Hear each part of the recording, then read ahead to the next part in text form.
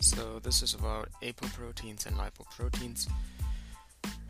Chylomicrons are there. Chylomicrons come in, enter the capillaries. They bind to LPL using APO2. Free fatty acids are released. Once that is done, APO2 is released, and once APO2 is released, there is nothing that a lipoprotein lipase can do.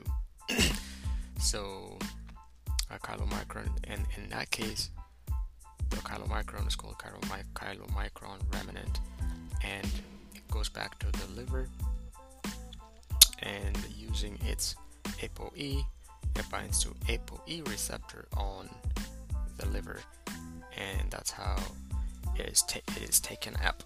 And once in the liver, cholesterol is metabolized and triglycerides are formed. ApoB100 is loaded onto a new form of lipoprotein. This lipoprotein is called VLDL.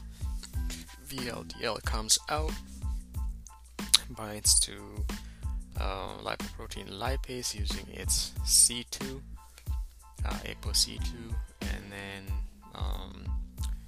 triglycerides are again broken into free fatty acids and glycerol and all that. Once that is done, the number of triglycerides is reduced. VLDL becomes VLDL remnant, or IDL, because ApoC2 will leave and it will go back to HDL.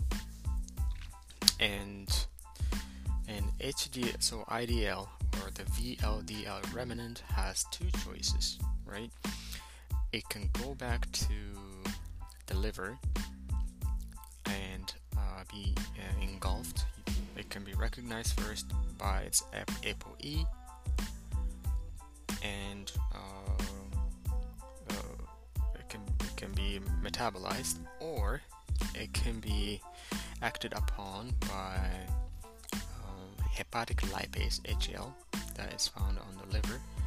And so at this point it has ApoE and APO100, and ApoE can be taken from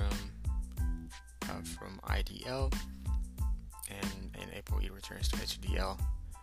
And once this is done, the lipoprotein has only B100 at this point. So this lipoprotein with just one B100 is called LDL. And LDL dumps cholesterol into tissues, peripheral tissues, using its B100 apoprotein.